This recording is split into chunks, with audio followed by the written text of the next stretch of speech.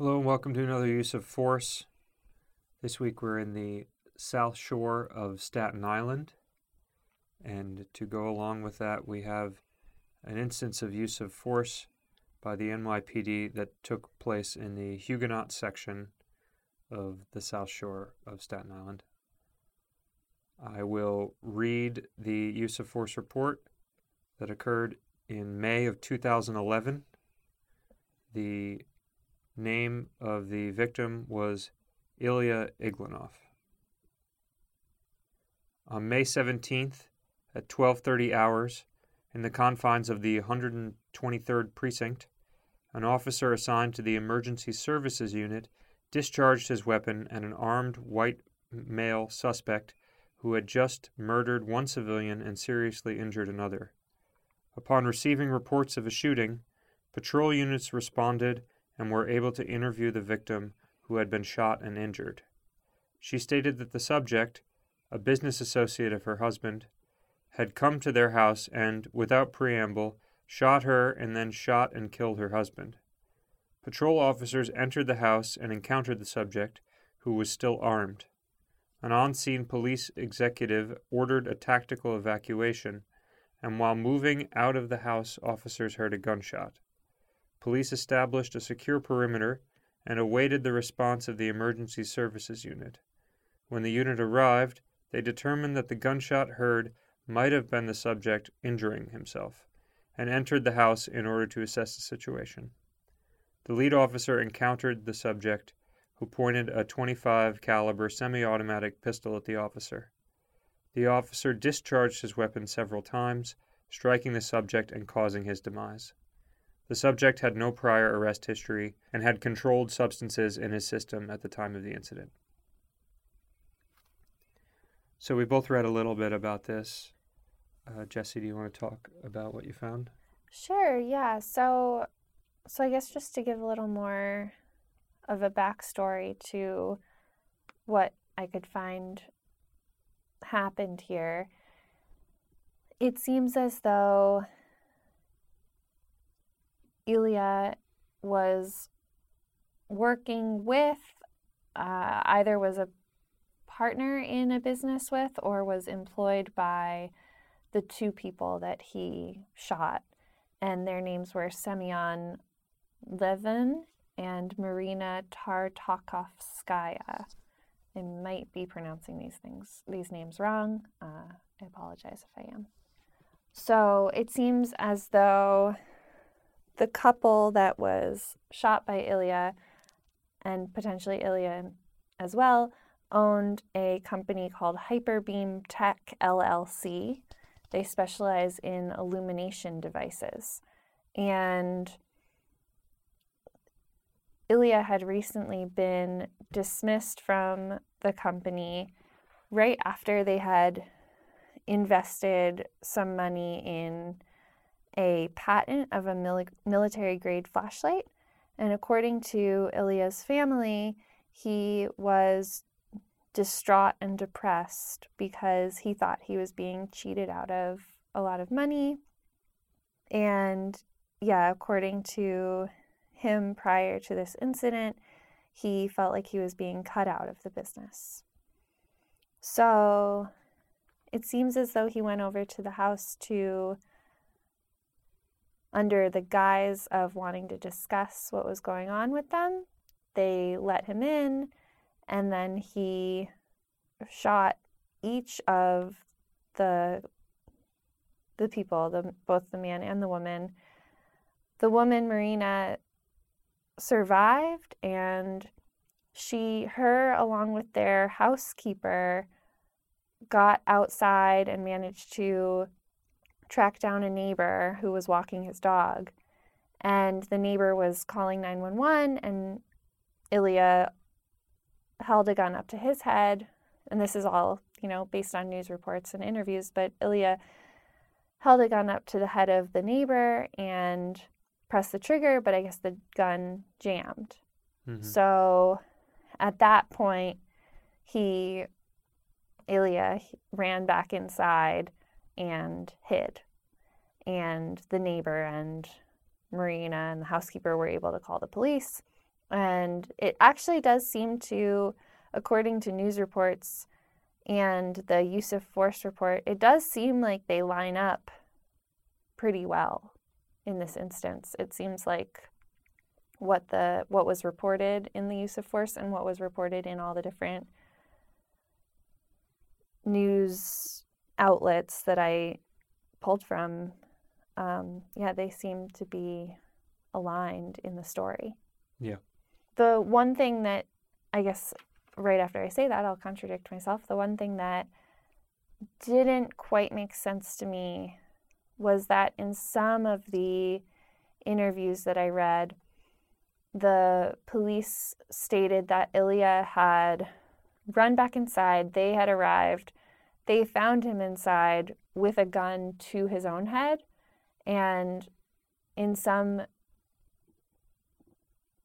accounts, he tried to pull the trigger on himself and the gun jammed. And what I am a bit confused about is if there were police that saw him attempt suicide, how was it that there was then no one watching him while they were waiting for emergency services unit to arrive? So that part is a little unclear. I know in the use of force you just read, Mike, it said that they were securing a perimeter and waiting for emergency services unit. Mm-hmm. But I don't know what the typical protocol would be if you have a suspect that's holding a gun up to his own head. Right. If you would typically leave them alone or not. Yeah. Yeah, I would be interested to know what the controlled substance was in the case. Yeah. They reference it, but it didn't occur in any of the news stories. It's only present in the use of force report. Right, that's true. Which is common in the use of force reports to mention the presence of some sort of substance as the concluding element of the use of force report. Right. So there's that thing, which is we have the war on drugs continually happening, and as a consequence, there will be situations like this that are more likely to arise because we don't have a strong grasp on addiction in this country. But otherwise, and what you mentioned with there being some ambiguity as to how they lost sight of him or whatnot, it feels like this is a case to me that I have a hard time identifying where there were major missteps, unlike some of the other ones. And I think it is an instance where you can point to there being a need for a police force to handle something like this. We talk a lot about how there should be further departments that handle mental episodes or drug abuse, or we talk about how we should have preventative issues where we solve problems before they're created. Mm-hmm.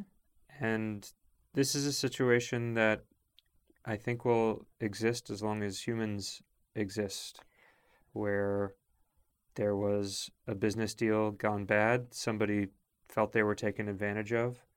Whether they were or not, it's unclear with the information we have.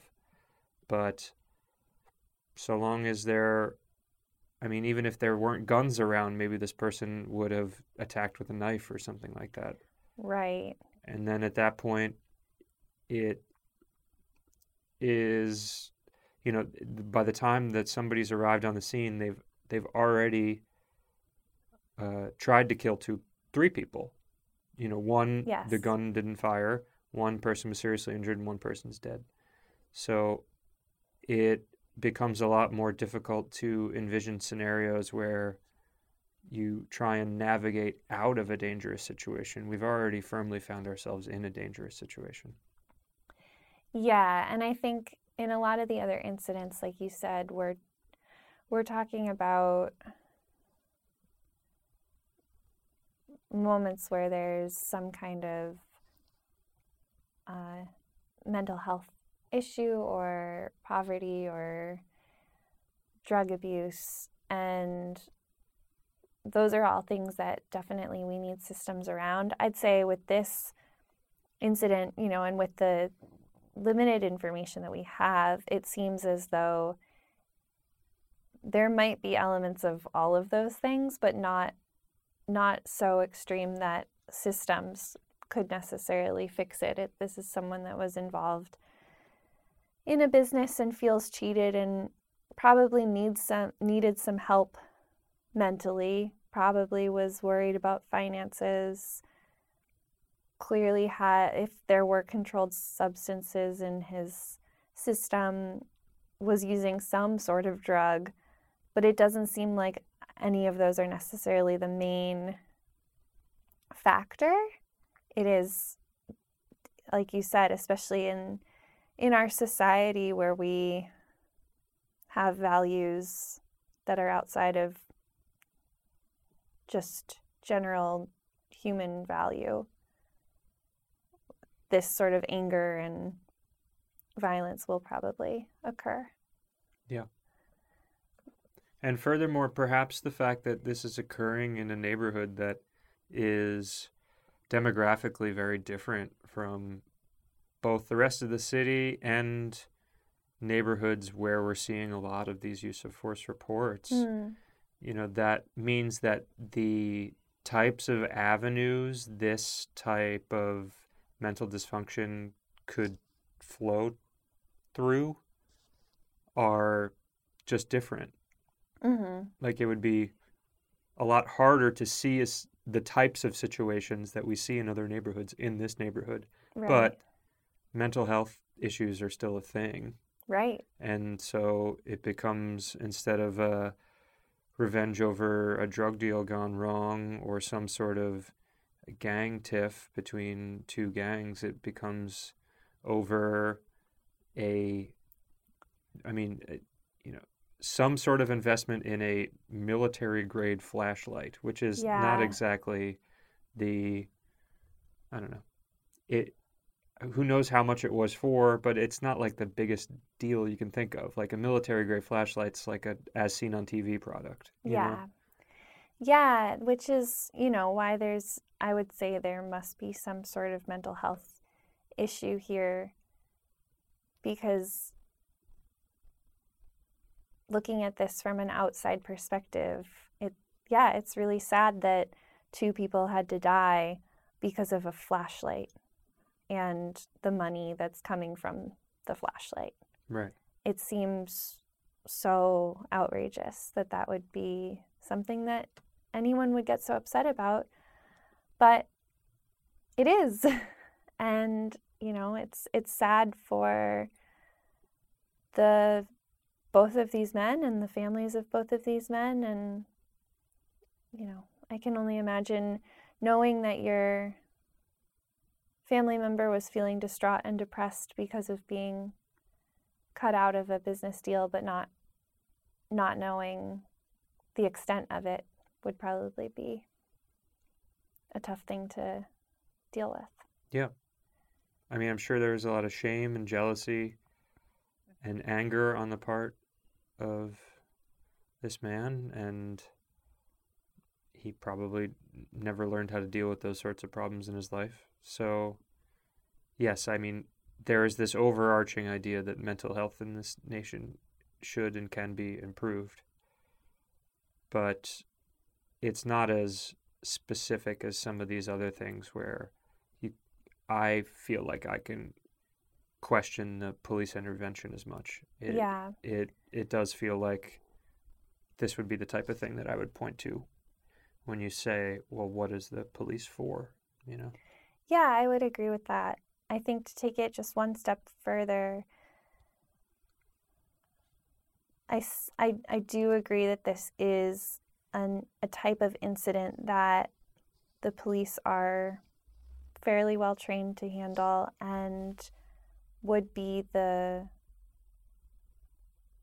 body that we would want to arrive at the scene. The things that I would still like to see improved are some more reporting on the officer that was involved.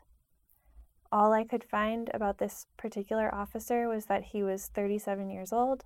He had been on the police force for 14 years and he had no prior shootings.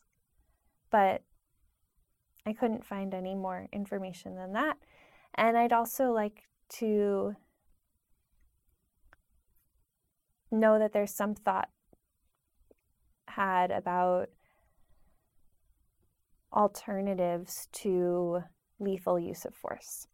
Mm-hmm. Because while this incident does certainly seem like a time when the police are needed to control the situation, I don't necessarily know that this was the only way to control the situation.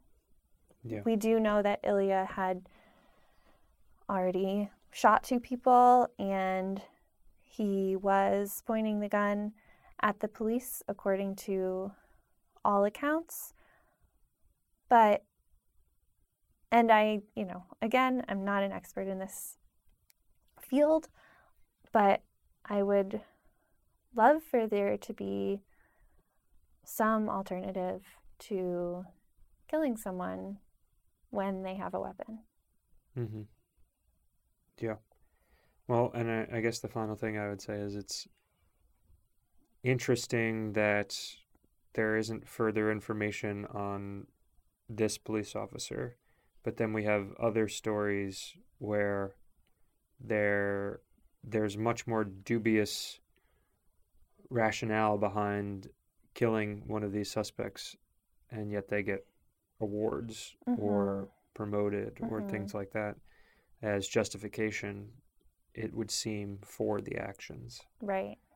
So maybe indeed this person was celebrated in some way. We couldn't find that, but it's interesting. If you know more about this case, if you would like to discuss this case more, please contact us. As always, we're interested to learn more. Thanks so much for listening. Until next time, take care. Bye. Bye.